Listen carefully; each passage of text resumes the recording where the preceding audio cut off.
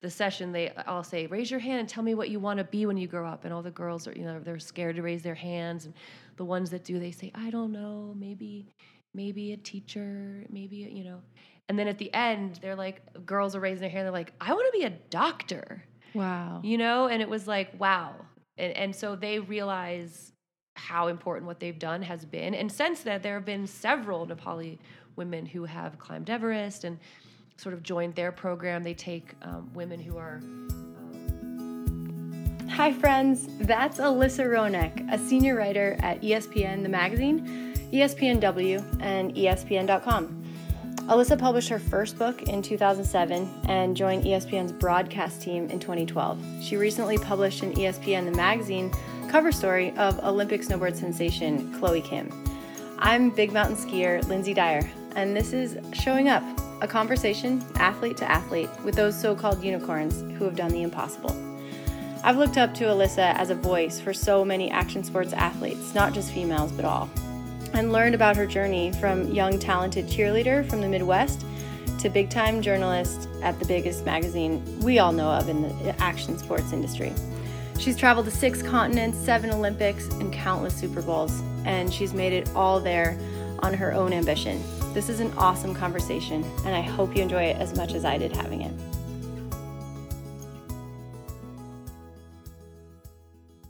So, do you mind just introducing yourself and, how most people would know who you are?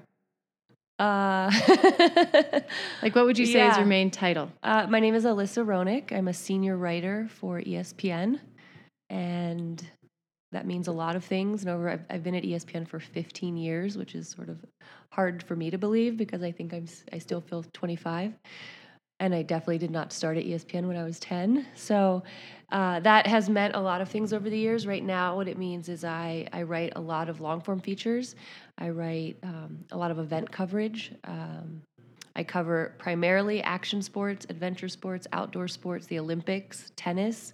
I started out in football, and I think I'm going to start writing a little more football again, which I miss. I like the X's and O's of covering the NFL.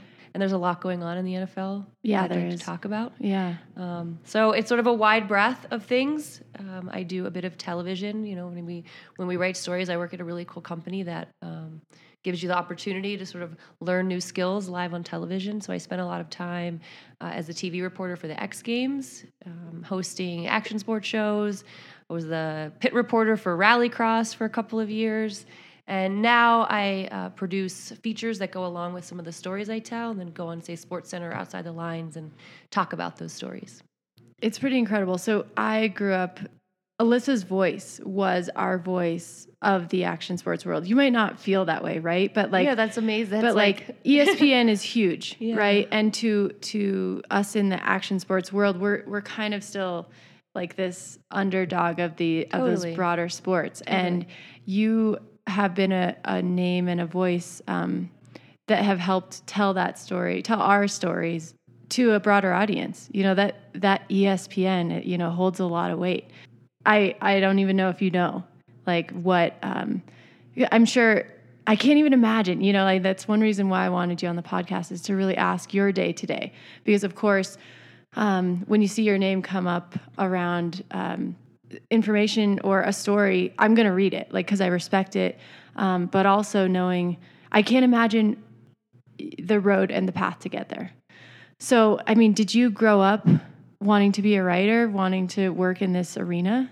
Yes. So I always joke that when I look back, it's sort of hard to know sort of really what you wanted to be when you were younger. But when I look back, it was like, when I was like 3 or 4, I wanted to be a rodeo queen, but I was always writing. And where did you grow up? So until I was 11 in Western Pennsylvania. Wow. Flatlander. A farm town. We lived actually in a little house on my grandparents' a Belgian horse farm until I was about 6 or 7. And then, really, really small town, Western PA. And then we moved to South Florida, which is much flatter. Whoa. And so, but when I look back, it's like, I wanted to be an astronaut. I wanted to be a circus performer, but I was always writing. And so as I started to, in high school, I started to understand I think I want to do the one consistent thing I've always been doing. So but why what does that mean?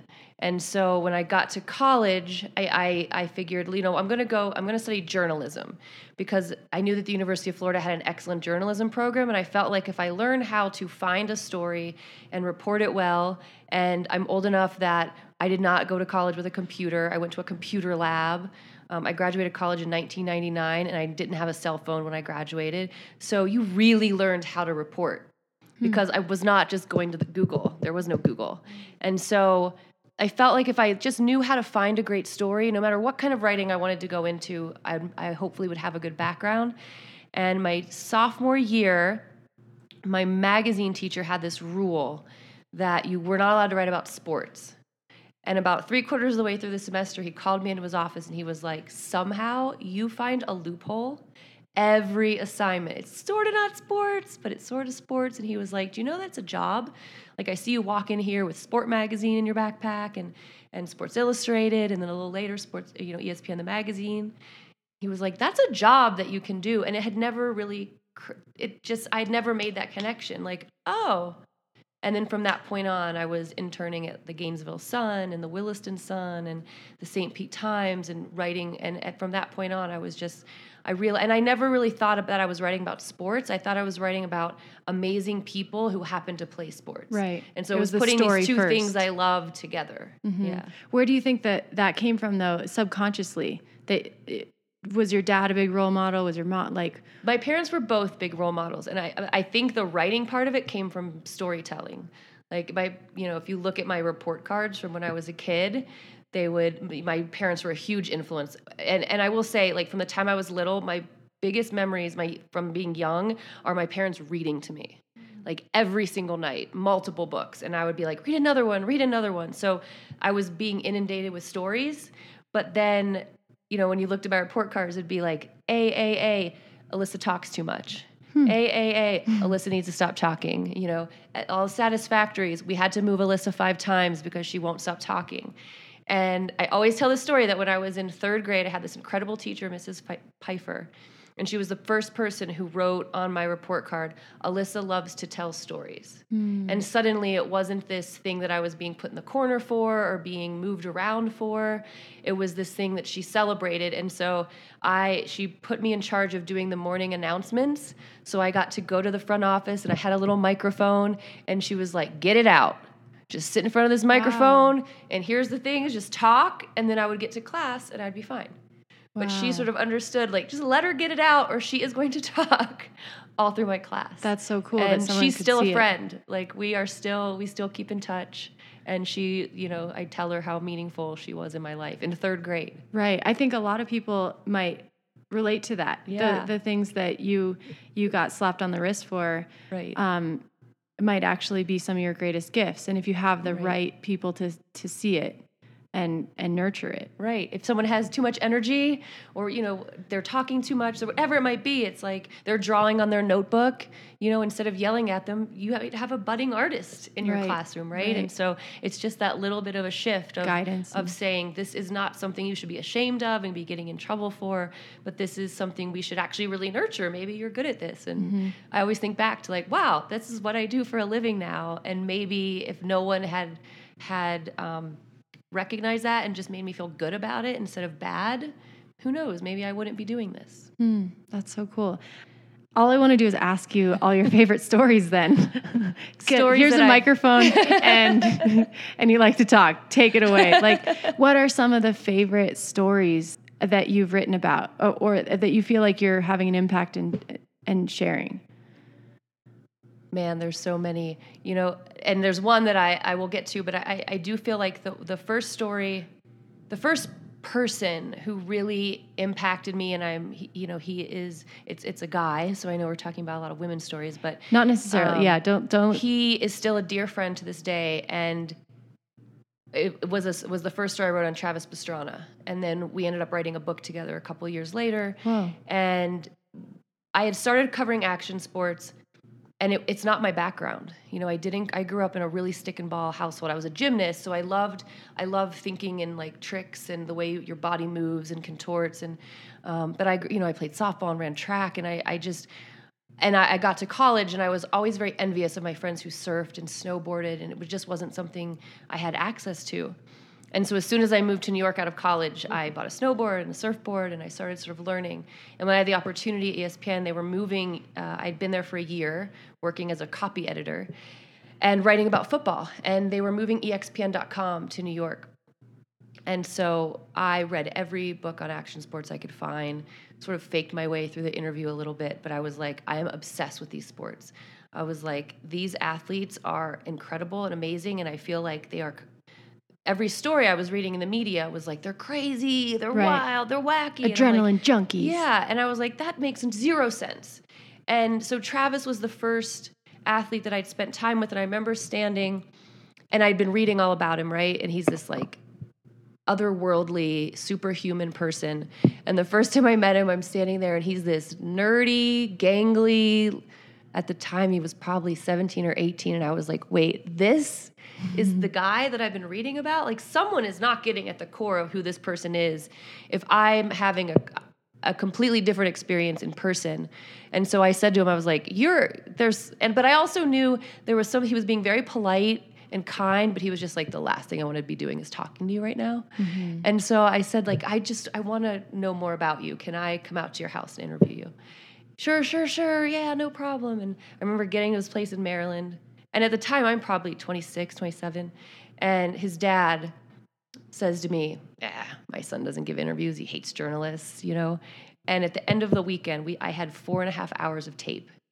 And he was like, it was like one of those magical thinkers I'd ever sat and spoken with. And I was like, this is what people aren't getting to. That's exactly why I wanted to start this podcast, is because of all those times I saw people interviewing my friends and not asking them the real questions. And you can see it in all of our eyes, myself included. Like, you don't care who I really am and why I really do this. So yeah, I'll give you the cookie cutter answer that fits your soundbite. But so many of us are doing something for reasons far deeper or more dynamic than you would imagine. Right. And so I wanted to get that down before some of my friends are gone, you know, before people might be gone. So, yeah. When I that was my pitch to Travis, actually, after we'd done some stories, and then I was standing in the Staples Center when he landed the double backflip, and I remember thinking, I'm having a moment right now. I don't know what it is, but something's going on in the back corner of my brain, and then later I realized, oh my gosh, like the second best person in the world at what he did was sitting in the corner praying, because he didn't believe what Travis was about to do was possible. And I was like, what in the world makes this one human being in the whole world believe something is possible that no one else does? Right. You know, that's Chuck Yeager, that's Magellan, right? Like, what is going on in his brain? And that moment had to impact every person, whether some guy left there and asked the girl out who he'd been scared to ask, or some woman went and asked for a raise. I was like, you are changed in that moment. Mm. And so I was like, oh, what if he could do that telling a story in a book? And I remember flying to Madrid to an X-Fighters, and that was my pitch. I was like, look, you might outlive all of us, but just in case, someone should get this down, because you have like an incredible story, and and really Travis is an incredible writer. Mm. Sometimes he has a hard time like putting it into words, but he would sit and send me these like long emails at night. He's an incredible writer, an incredible thinker. Right. So many are so intelligent. Yeah. People need to hear this story. And so I think that experience made me go like this. And I really started gravitating away from all the other sports I was covering. And I was just like, these are the people whose stories I need to tell. And I think because I was coming from that place of complete curiosity and genuine interest and passion, that people said yes. Right. You know, where I think even in the past, even if ESPN had a negative connotation in some ways to some sports, because, they felt we were this big company that didn't understand them. And so people were coming in and just writing about them in a way that wasn't authentic. And so it took me a while. It took me, it was sort of dependent on the sport, how hard it was to sort of break in and start getting the interviews with the people I wanted and the stories to tell. But what do you think you did learn most from Pastrana? Like, what is he here to teach the world? Obviously, he's doing it on the physical. Yeah. And is it breaking belief systems of what's possible? I think so. I think the magic about Travis is the first time I saw someone come out to his Compound. house, his compound, Pastrana land as he calls it, and Lindsay, his wife, and want to learn a backflip. But this kid was like, he was a dirt bike kid. He would never flip, never hit a ramp. And within half a day, he was doing backflips. And it was because Travis Pastrana told him he could do it. Right. And there was this magic in that like he knew that he was teaching him it, and he also believed in him. And he really, Travis will push people to do things they shouldn't be doing, but if he's pushing someone to do something, most of the time he believes you're ready to do it. It's up to you to believe in yourself to take the next steps. But there was a magic in that, and I think that's part of it is that enthusiasm for whatever it is you're doing, not caring what people think. I don't know anyone. All these sports, are so off the beaten path. It's not football. There isn't like this trajectory of what you do, absolutely, and what it's going to look like. You have no blueprint, so you're going out and you're creating the map, right? And that also, people who are the first people to do things extend the map for the rest of the world. And it's really easy to be the second person to do something. Right. But to be the first person to do something is incredible.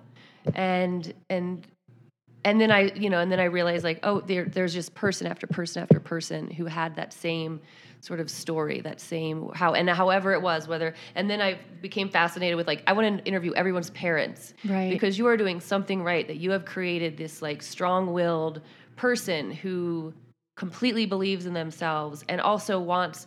The other thing that I find is exactly what you're doing right here. Great action sports athletes don't just want to do it and be applauded for it and then move on. They want to bring the whole sport with them.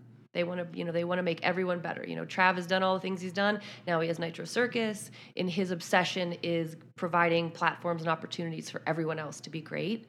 And that is awesome. Yeah. Are you finding, so after him, who are the other people that you could say fall into this category, and what are consistent things that you're finding? Are there consistencies in their parents? Are there consistencies in them? Even body type. Like, I know so many of the best athletes, I know they are exactly that. They're not like the big, strong, gnarly guys. They're kind of, they're skinny and they're small. Right. Yeah. I don't think there's any consistency in body type. I think I learned really quickly it's all about, if you watched, most of these guys and women walk around, it's painful. You all wreck yourselves on a pretty consistent basis. So it's all about what's from the neck up. It's all about. If you don't break that, and I think we all have. But that's where all the magic is. Gosh, so many athletes. I mean, yourself included. I mean, I think anyone who's going out into the backcountry, the Jeremy Jones and Travis Rices of the world, and surfing, people like Steph Gilmore and Kiala Kennelly and Maya, and anyone who's going to places no one has gone before them, right? And then who provide opportunities for other women, other backcountry athletes to come and do the thing they're doing, right?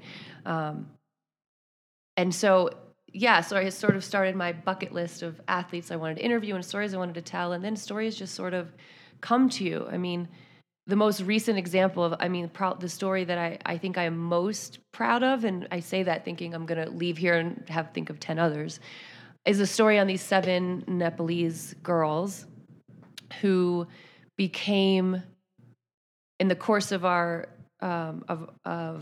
time together and reporting, became the first Nepali women to summit the 7 summits.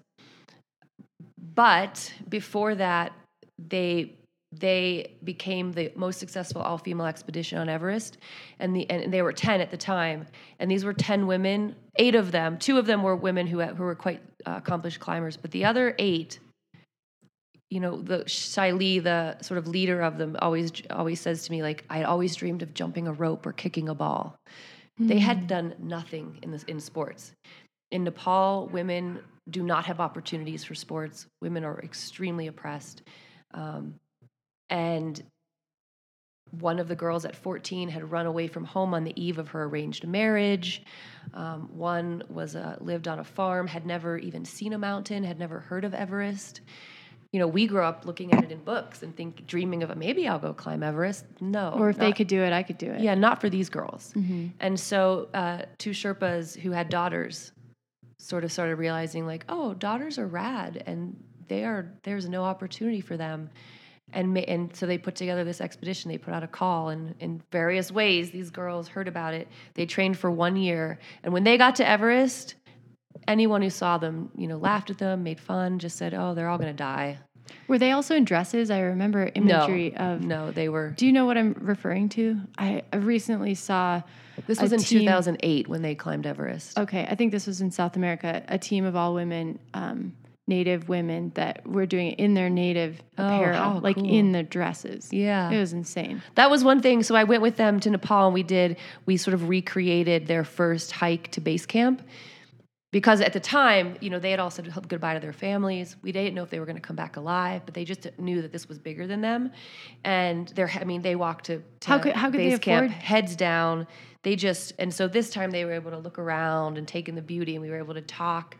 That's a really good point. Is people who are really doing this, you're not screaming it from the mountaintops because frankly, like you might be pushing some boundaries that are really upsetting to people. Right. And sort of my favorite thing about going places with these women is I'm 5'3" and I tower them. Wow. And these women climbed Everest. So they always, they talk to a lot of kids in schools and they say, look, the mountain doesn't change because of how tall you are. It doesn't kneel down because I'm 4'10". I had to be better. I had to adjust my ability to the mountain. And so for these kids who are about the same height, they're just blown away. We went to the Edmund Hillary School up in that region, and these kids were just, their eyes were like, what? And so at the beginning of the class, or at the beginning of the session, they all say, raise your hand and tell me what you want to be when you grow up. And all the girls are, they're scared to raise their hands. And the ones that do, they say, I don't know, maybe a teacher, maybe, And then at the end, they're like, girls are raising their hand. They're like, I want to be a doctor. Wow. And it was like, wow. And so they realize how important what they've done has been. And since that, there have been several Nepali women who have climbed Everest and sort of joined their program. They take women who are saved from sex trafficking, and they take them out into the outdoors, and they take them hiking and climbing, mountain biking. And when the earthquakes happened in 2015, those 7 women led the recovery and restoration efforts in their country, because when the UN and organizations were coming in, they didn't know how to access certain areas. And here are these 7 women who are like, oh, we're actually super accomplished mountaineers now. Right. We're guiding on Denali. We'll help you. And so they have been such an integral, they're incredible leaders in Nepal. And they're just 7 little magical beings. And I'm so privileged of the opportunity to tell their story. How culturally were they able to pull that off? Was it because of their fathers? Like kind of... No, every single one of them, it was because of something innate within them. They all will say the same thing. Like there was something about me when I was young that I believed when, my family said, you're too ugly to find a husband. So we're going to educate you because you're worthless. That something inside of Asha said, no, I'm actually really awesome.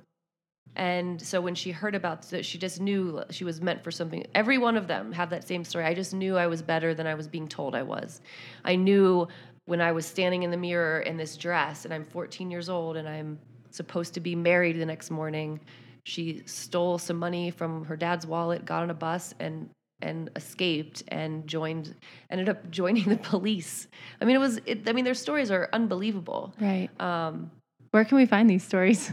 ESPN.com. Yeah, ESPNW.com. What would we Google? So that story I would Google after the 7 summits and ESPNW. Cool. Yeah, and it's also a really pretty story with all kinds of moving and videos, and it was such a cool expedition because once they said yes, it was, okay, I need the right photographer, I need the right Sherpa, I need the right this. And so we were able to hire Robert Frost, who is just one of the most incredible outdoor photographers, one of Jimmy Chin's right-hand guys.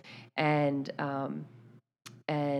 Danuru Sherpa, who's Conrad Akers' like go-to guy. And so I was able to reach out to all these guys and say, this is clearly not my world.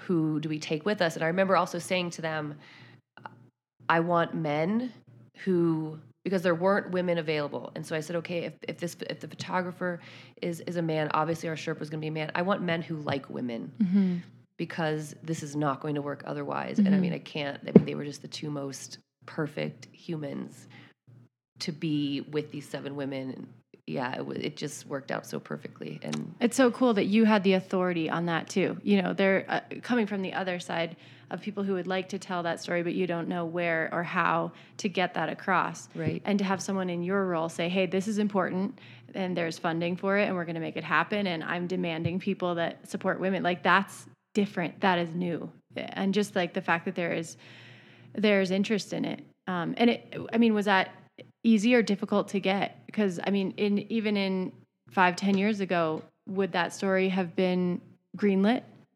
That's a good question. I don't know. I probably not. You know, we launched ESPNW 8 or 9 years ago, and the editor at the time, Joy Russo, was just absolutely 100% behind it. And then it was a long reporting period from the time that we were like, this looks amazing, to December 2013, going with them to Nepal.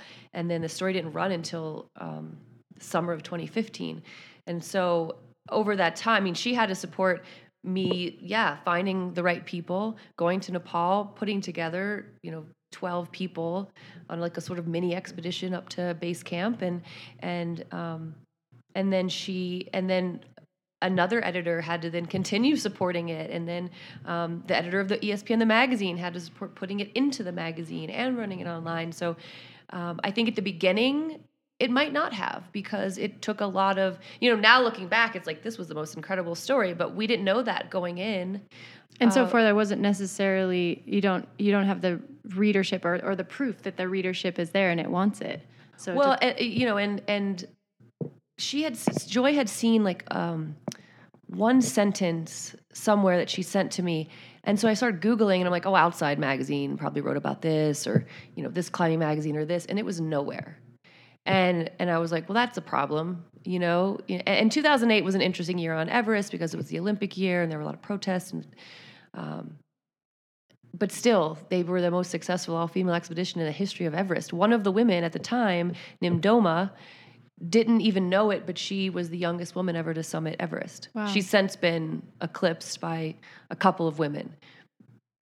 But that was noteworthy, and no one had written about it. So Wow. There wasn't proof that there was a readership for it, but we had started ESPNW, which was enabling us to greenlight stories that maybe, wouldn't have if it was just like, I need pages in the magazine, or, I need time on TV. Which was really awesome. And I think that's true of a lot of stories. I mean, the stories we've been able to tell at ESPNW it's incredible. Right. So let's go back to your story. Okay. So like you're writing, you're telling stories, like give us a trajectory of how you came from the Flatlander girl, I overheard you yesterday talking about how you started somewhere and to learn, and within a year they wanted to make you editor. It was within a couple of years. Yeah, when I was in college, there was sort of a moment where you have to start thinking about where you're actually going to get a job. And I've been working in newspapers, so I was sort of thinking newspapers. I was thinking I would try and get an internship at Sports Illustrated, or I know the magazines I'm reading. And I was on the cheerleading team at the University of Florida, and I was in the bathroom of the gym that we trained at, and I saw a magazine called American Cheerleader magazine. And it was clearly, aimed at high school athletes. And I thought, well, this is rad. And I started doing some research on it and had a huge readership. It seemed like a really stable magazine. It was in New York City, which is where I knew the sports magazines and ESPN, the magazine, was at.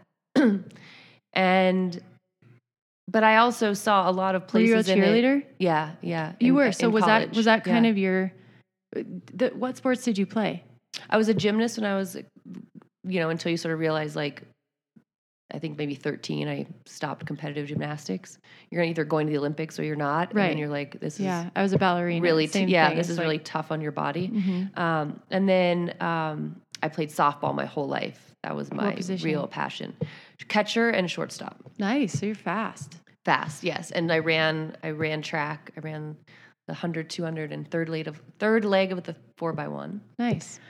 And so I ran track. I was a sprinter. And then in college, I figured out I wanted to go to Florida. They didn't have a softball team at the time. And I'd gotten into cheerleading a little bit through gymnastics when I was in high school and tried out for the team, made it. And it was I was obsessed with sports. So it was a cool way to be around football and basketball. And can I ask a tough question? Yeah. Like, was there motivation around cute boys? Like, I couldn't be a cheerleader because I sucked at all of those things. Like, no, there was no motivation around cute boys. I wouldn't say that the guys didn't have motivation around being around cute girls. Mm-hmm. So University of Florida was a co-ed team, and it was a big program. 200 or 300 people try out for 7 spots, if not a couple thousand. So it was one of the toughest things I've ever done. Like the physicality of that and the creativity of it. But no, there was absolutely no. I loved partner stunning, which is when you see a man and a girl, like guy and a girl, tossing her around, and she's like doing all these cool things. It was also a way to keep doing gymnastics without doing apparatus. Mm-hmm. Sometimes it had nothing to do with guys. I came from a small Idaho school. Yeah. And that's what I had seen. And I think depending on where you came from, right. It's taken seriously or it's not. And so I always in Florida, wondered. It's highly competitive. Yeah. Right. I mean, But did you ever struggle with the fact that like you're on the sidelines of like the bigger game? No, because I was also covering those games as a writer. I was competing myself in the thing that I did. And see, I wanted to play the football. Like I didn't want to go be a spectator. I was the quarterback of our Powder Puff team. Nice. The first time I was ever on TV was in college. There was a guy on our team who would come over and was like, "Where's the girl with the arm?" And we'd throw, just throw 20, 30-yard passes back and forth. How did you learn how to throw? Because a lot of girls can't throw. Yeah. Oh, gotcha. yeah. Like it was like you need to know how to throw a baseball, a football, change the oil in your car. Change a tire. Like it was not a boy and girl thing. It was just like, these are things people know. So yeah, I could throw a tight spiral from the time I was like a little kid. That's awesome. Yeah. And growing up playing softball too. I mean, playing shortstop if you don't have an arm or catcher, right? So it's not that far of a stretch from throwing. Do you have siblings in your family? Yes, I have one sister. Well, my apologies. Growing up in Idaho, the level of athleticism of the cheerleader, like, I understand that. At the end of the day, it's like, I've never been someone who does something because I care what other people think about it. So it was the most incredible. I had the best freaking time in college. It was the most athletic, challenging thing I'd ever done. I still, it's a weird thing because you just leave college and it's not like you can ever do it again, unless you sort of go down some path. But it's not like you can go ask your neighbor, like, "Hey, throw me around." You're just sort of done with it. But I think it was. Yeah, I loved it. It was awesome. It taught you how to be on an actual team with men and women and respect one another and work together in a way that there's no other team that really is like that. I got to travel all over the country as a broke college student. And I absolutely loved it. And at the end of the day, when I think back, I remember my teacher saying, "Write about what you know." I saw this magazine and I was like, man, I could make this magazine so much better. And I wrote a letter to the editor and told her that. The brashness of being 22. And she hired me, and I moved to New York, and I worked there for 2 years. And then, it was sort of a moment of, this is your life, and, you're going to be the editor of this magazine. And I had a panic attack and was like, but no, like, this is just, being a little bit naive. Like, no, I told my editor-in-chief, I'm going to do this for a little while, and then I'm going to go, spread my wings and jump onto the next lily pad. And she was like, "No, what?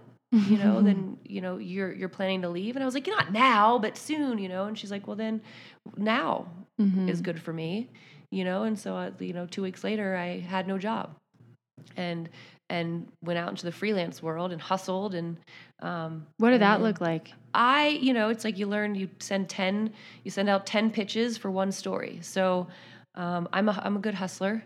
In college, I think I always had 3 jobs at a time while, being in the athletic program full time and waking up. You don't need. I'm convinced you don't need sleep until you turn 30. Once I turned 30, I was like, oh, I need like a lot of sleep now. I have to catch up in the last 30 years. It's just hustling. And so it teaches you how to have good ideas, how to really understand the publication you're pitching to, how to take rejection over and over and over and over and still keep asking for more. And then I got an interview at ESPN to be a copy editor. And was it because of a pitch, or how did you get that in? It's a good question. I'm trying to remember. I was trying to remember this yesterday. I had definitely sent my resume to a bunch of people, but I think a friend of mine's, one of my friend's friends had worked as an intern there. And so I met someone she had interned for and gave my resume, and and I was doing this everywhere. And then Christian Rogers, who ran the copy edit department, and about, I can't remember, 6 months, a year later, I remember on my answering machine at my house in New York, hey, do you remember me? I'm Christian. It's like, of course I remember you. And I remember just thinking, like, if I can get my foot in the door, if I can get a job cleaning the toilets at ESPN, I am going to convince you that this place will be better because I'm here. And somehow I did that. And got a part-time job that then over 15 years has sort of just snowballed into other things. So what made you go and see the value in action sports versus the typical ESPN route of those, what do you call them? I don't know, traditional sports? Yeah, football, tennis. Well, like I said, I grew up in a really sports-heavy family, and being from Pittsburgh initially, a huge football family, and I'm an obsessive football fan. And in college, thinking that was the sport I wanted to write about, sure. I covered high school football, and in high school, you keep your own stats. No one's coming around like, we have it really, we're very pampered. You cover the NFL and someone comes around every quarter and they hand you the stat sheet. Wow. In high school, you do it all yourself. And it was an awesome learning experience. And then I used to, the video game Madden football. Sure. My roommates would play Madden football and I would sit and cover their video games like it was a real game.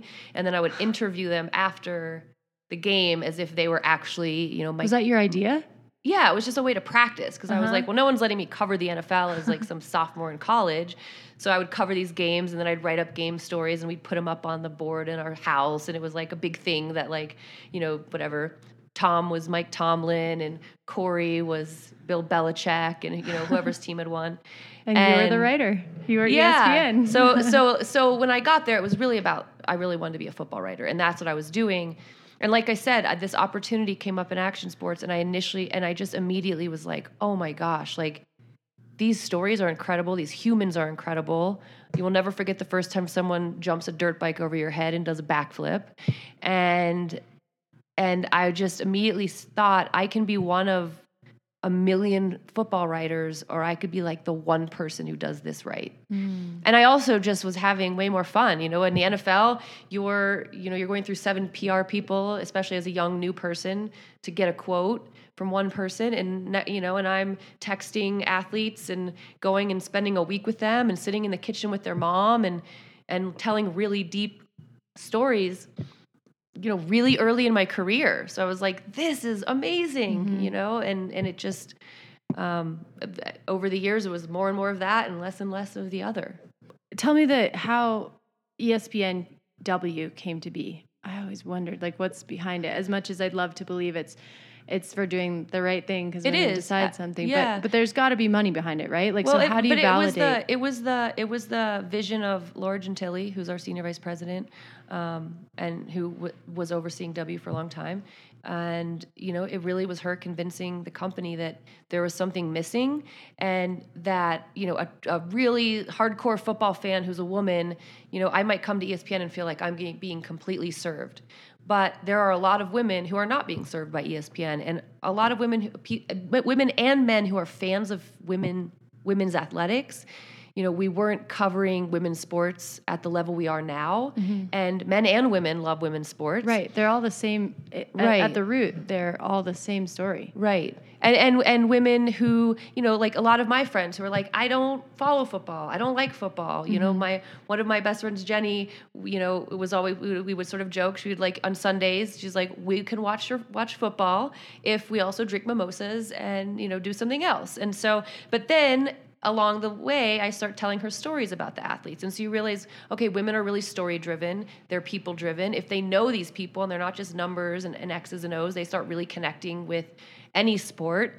And so maybe there's a way to serve women that we're not doing yet. And so even before we had the website, we had the ESPNW conference as a way to start connecting women in the industry and supporting women in the industry. And really, yeah, John Skipper, our president, it came from a completely honest place you want to, if you're looking at a company and you're like, how can we grow our brand? How can we grow anything? And you realize that half the population might not be being served to the extent they could be. Yeah, there's a market that's just waiting. That seems like a pretty easy thing to greenlight. And I think over the last 8 years, it's incredible how much better we've become as a site, as a brand. The conference I just came from it was, you just leave there like lit on fire. Yeah, I got to go, I don't know, 3-4 years ago. And just, to sit in the same room as Gabrielle Reese and all of my soccer heroes and, oh my God, that was such a treat. And to see that I'm in the same room as the most incredible tennis, soccer, like holy moly. Yeah. Yeah. That was a pinch myself moment. And it's also now, it's also evolved to it's those that same level of women, but also the CEOs and executives and authors and so it's not just all of our heroes in sports, but it's also our female heroes behind the scenes. Yeah, in industry and business. Can you talk about more of those? Maybe share some light on some of those stories that we don't know. Like you said, the senior executive who was knocking on the door on behalf of telling these stories. Anyone else that deserves some recognition of working her way up on the business side? There's a lot of them. I really enjoyed at the last day of the W Summit, Susan Casey, who is an author. She wrote The Wave. She's had 3 or 4 bestsellers all around the ocean. And I first remember her as a young person pitching her stories when she was the editor-in-chief of Sports Illustrated for Women, which lasted far too long. She was editor at Outside, and then when Outside tried to make for a little while a women's magazine, she ran that. She was the person green-lighting Into Thin Air, and I think she read Krakauer's manuscript before anyone. She was a force in publishing at a time there just weren't a lot of women doing that. And so she has a new book out, and so she did like a sort of an intimate talk up on stage with Alyssa Glock, who's one of our writers. She writes for a million people and also writes for TV, and she's someone who I look up to. And so it was just for me, it was a really cool conversation because these are 2 incredibly accomplished women who do what I do and do it really, really well, and are people who I aspire to be like. And so that was really cool. And I think, and those are the kind of conversations we've started having at the W Summit. Jeannie Buss from the Lakers. Just so many. I'm sort of blanking on because of the breadth of women. Shamika Holtzclaw, who's arguably the greatest woman basketball player ever. So where is it going? Like now that those conversations are happening, now that these conferences where people can connect and what's next? And and also why did those early attempts to start, women's sports magazines not work? I think advertising. I think they just didn't understand how to. It was like a tough balance of wanting to make the magazine you wanted to make and making advertisers happy. And it just, and also, she shared some stories about how, the different companies were bought and sold, and then the new owner comes in and was like, okay, we're going to consolidate and we'll get rid of this magazine. There's still a real need for it and a real desire for it. I think hopefully we're doing a little bit of that at ESPNW, but I think it was tough, and it's probably even tougher in this market when it's tough to keep a print magazine afloat anyway. And where it's going, I think one of the coolest conversations people are having are like, okay, how can we support more women? When you walk into a boardroom and you want to see 50-50, right? You want to see, like, someone put up a stat that it was like 4% of CEOs are women. Right. And it was like, oh, okay. I mean, in guess all of upper management. I guess that's not that bad. And then they put up the next stat said 5% of CEOs are named John. And it was like, oh, wow. There are actually more CEOs named John than there are women.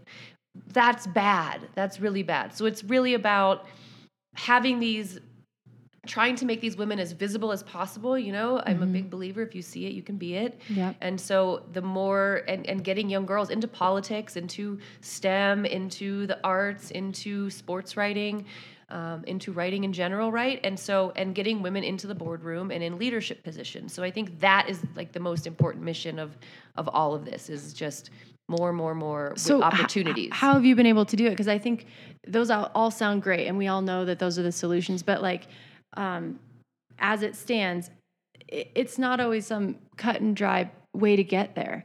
I find in watching how guys work, there is a brotherhood, and somebody gets to a high position, and then he needs someone that he trusts by his side. It's not necessarily about the skill set that person brings. It's, I like this guy.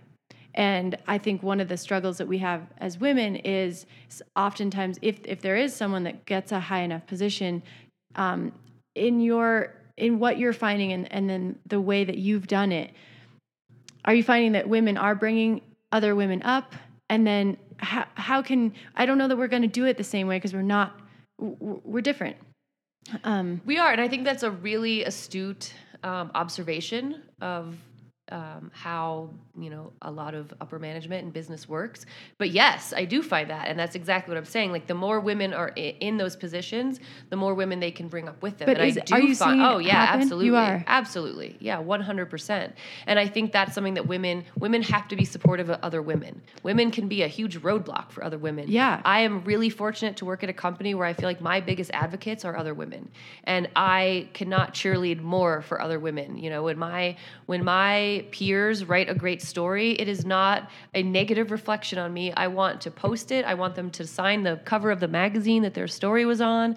I want to tweet it out and put it on Facebook, and I want more people to see it. I want people to know, like, hey, that cover story on Aaron Rodgers, the NFL player, was written by a woman, and she's a badass. Mm-hmm. And so I do think... Have you seen examples, though, of the alternative? Of...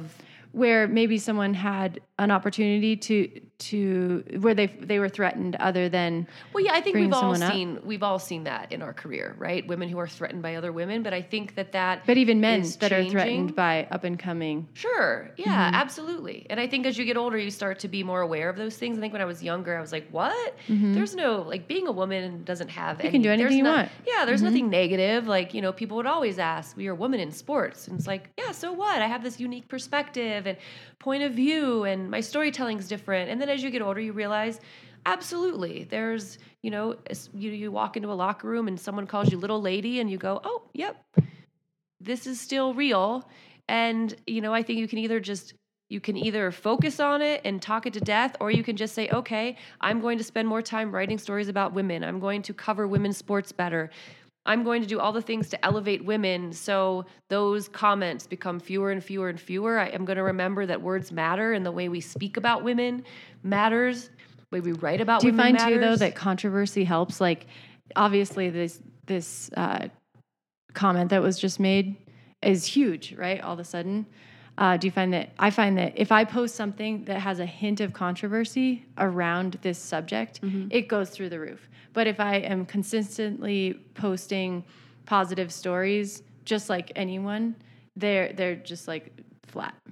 Do you notice that at all? Yeah, the Cam Newton's comment, what's interesting about it is the way that people are reacting. And then obviously the woman he was speaking to, she comes with her own baggage. And I think, I've read a couple of really great things in the past couple of days. One by a friend, Katie Barnes at W, who was saying, everything that we experience in life is based on like our own baggage and who thinks we carries the most, right? So in that moment, he, maybe he was reacting to the fact that he has been treated wrongly for the color of his skin, and she's been treated wrongly for the fact that she's a woman, and who brings more baggage to that conversation. And then I saw on Outside the Lines another colleague, Kate Fagan, say something that I was like, yes, that is the thing that I wanted to hear about this, where it's like, she's getting hit up. Hey, can you come on this show and talk about, why women should be in the locker room, why we should exist, why we should be sports writers.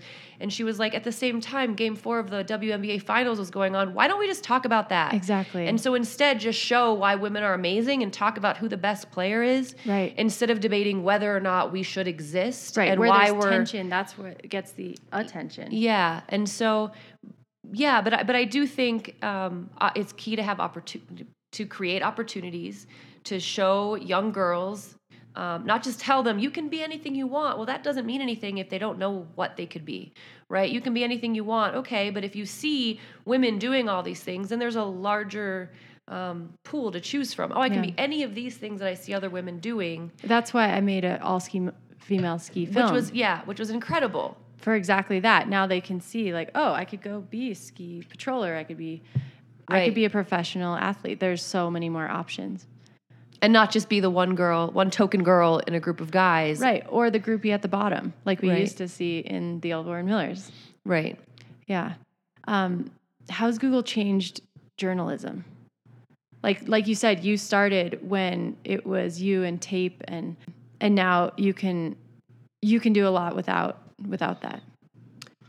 I don't know if it's just Google. I think the internet in general and social media has changed journalism a lot in a couple of ways. In one way, it's made it a lot easier. You can do a lot from your desk. The reason I ask is because for that up-and-coming young journalist who's like, this is what I want to be, what advice would you give to him or her? Oh, so those are two different questions. I think the way that the internet and social media has changed journalism is you have to be so much more cautious and just be cautious of caring to be the first. News breaks and I want to be the first. And are you accurate? To me, that's still what matters. I don't need to be first. I don't need to break a story. I need to make sure that anything I'm putting out there is right. I would rather write a long-form feature 2 months later than tweet out something that may or may not be correct. And that's probably that's one piece of advice. The other is read. There is no better advice for aspiring writers than to read. Read people you love, read people you don't like, read great journalism, read bad journalism, read, the rag mags, read the great mags. I mean, just read in the same way that an artist or an architect walks around a city and takes in what they love, what they don't like, and it allows you to start forming who you are and what your voice sounds like. And I think also you have to be open to the fact that media is changing constantly, and so you have to be willing to keep changing with it and not be too precious about whatever it is how you sort of see yourself. So if I, it started out just like I'm a magazine journalist, and that was the precious thing, and all along the way, it's about writing for .com, writing short, covering copy editing, events, copy editing, social media, podcasts, TV, all these different things. If you're not willing to try all of those things, you're less employable, right? Mm-hmm. And so really storytelling is storytelling no matter how you're doing it. And so I think just being open and being curious. I think that's really, really good advice. I know you're going into your 7th year of reporting on the Olympics in front of the camera. How did that come about? So at the Olympics, I do a little bit of everything. So at ESPN, we don't have the Olympic contract. It's an NBC contract. So mostly what I'm doing is writing. But then what we get to do is go on SportsCenter or Good Morning America and talk about what it is we're reporting on. And, in 2006 was my first Olympics in Torino. I was covering snowboarding, and I just wanted to be a part of it. I wasn't, at that year, I wasn't even part of our, official coverage team. And I just said, I'll get myself over there, just get me a credential. And I just wanted to cover the snowboarding events. And so I did that. And then the next Olympics was 2008. And from then on, I've been officially our coverage team. And so it's been so cool to watch you there. Thank you. Yeah. Thank you. And so, yeah, I mean, it was born out of just a complete passion for those sports and Summer Olympics. I mean, growing up in gymnastics and track and field, I rode horses as a kid, playing softball. I mean, these are Did you want to be an Olympian? You know, there's probably a point in my life where like every little kid thinks they're going to be Mary Lou Retton if you've ever, stood on a balance beam. Mm-hmm. But it wasn't, I never had that same, like, I wrote down on a piece of paper, I'm going to win an Olympic medal. But did it ever have you ever had that surreal moment of like, holy moly? Yes. I mean, in the 2008 Olympics, when I realized, like I joke, like if you, they say like, if you can't do teach, I was like, if you can't quite write. So I was like, my sports didn't get me there, but I'm an Olympic caliber writer. Mm-hmm. So, the first time, I was in Beijing, I was covering gymnastics. And, the next morning I woke up and I saw on the front page of ESPN.com, I had written a story about the women's all around. And so I was like, and you click on it and the date line says Beijing in capital letters and then a story and it has my name on it. And I was like, there was a moment where I was like, holy cow, like that woman's in Beijing and she gets to tell the whole world who won the women's all around. And then I was like, oh, that's me. I'm in China right now and I'm doing that. Like, this is really cool. Wow. And yeah, I've definitely never lost that sort of like awe at the fact that like, less and less do you need to click on a story to know what happened. You're getting it in your Twitter feed immediately, but that I get to be in the center of the action. Yeah, what is that like? It's my favorite part of it is, especially when I was doing sideline reporting at like the X Games or, when you get to be the first person, and I'm standing there thinking, and I've done a little bit of football sideline reporting as well. When you're thinking, okay, what does everyone at home watching this athlete want to know, right? What does everyone want to know? And then I get to be the person who like runs out and into the middle of the action and asks them, like how cool is that? I mean, it's my favorite thing. It's the same. It feels like the same adrenaline rush as when you're competing at something. Mm-hmm. And in a lot of ways you are. Like you're competing with all the other writers, all the other journalists, and we all have our own little friendly competition going on. Like who's going to get the story? Who's going to get the different angle? Who's going to write the best piece off of this? Which is, and I get to go and like be around like some of the greatest sports writers. What do you think it takes to be the best sports writer? Curiosity and passion and the ability to sort of look at something from a different angle, and sometimes that means literally if I'm struggling with what in the world am I going to say about this, I will literally go and stand in an odd place and watch the event. From a different perspective. Yeah, and it like the physical different perspective, maybe someone walks up and talks to me or something will happen where like if you just literally go and put yourself somewhere unusual, something will click. That's awesome. Yeah. So the name of this podcast is Showing Up. Mm-hmm. Can you give an example of a place or a story where that means something to you? Well, I think in all ways it means something to me. I mean, when I talk about giving advice to kids, I mean, or to young people, that's always one of the first things I say, like showing up in a lot of ways. Show up. If you tell someone you're going to be somewhere, be there 10 minutes early. Like think that every person you're about to meet with is a football coach. If you're on time, you're late, right? And so you learn as you get older that is rare. Being on time is rare. Turning a story in when it's due is rare. Mm. Being that person who people can trust and count on is rare. And that alone will get you hired and have people coming back to you. And I think showing up also means not mailing it in, like showing up and being like your best self. If you're whatever work you're doing, I think showing up means, I don't really believe in writer's block. I believe in idea block or not knowing what you want to say. But if you just put your butt in the chair or spend the hours on the mountain or whatever it is, you are going to get better at it. And so showing up means, not being lazy, outworking everyone. Like, I think I love that it's the name of your podcast because I think it is the key to everything, that if you have a goal, that's how you achieve it, is you just show up and you just work and you just do it, and there's no magic to it, and there's no, I watch people all the time try to find like, what's the magic thing that made Michael Phelps who he is, or who made what's the cheat code? Like they'll interview his mom and it's like, okay, is it his feet, or his feet bigger than everyone's feet? And at the end of the day, every story, when you get down to it, is I spent more hours doing the thing I do than any other person in the world. And it's like, that's it. That's the magic. Just show up, jump in the pool and swim. Right. And so I think that's, I love that that's the name of this podcast, because it's the key to everything. Just show up early. That's awesome. Thank you so much for your time. I can't wait to watch you on the Olympics this year. Awesome. Thanks, Lindsay. Yeah. That was Alyssa Roenigk. An amazing woman I'm honored to have take this time to sit down with. She wasn't so sure about sitting down with me, but at the end, she actually told me I'm a good interview, which coming from her means a lot. I'm Lindsay Dyer, and this has been Showing Up. I hope the show inspired you somehow today to show up for something you truly believe in. And as Alyssa said, don't just show up. Just don't be late. Until then, see you in the mountains, unicorns.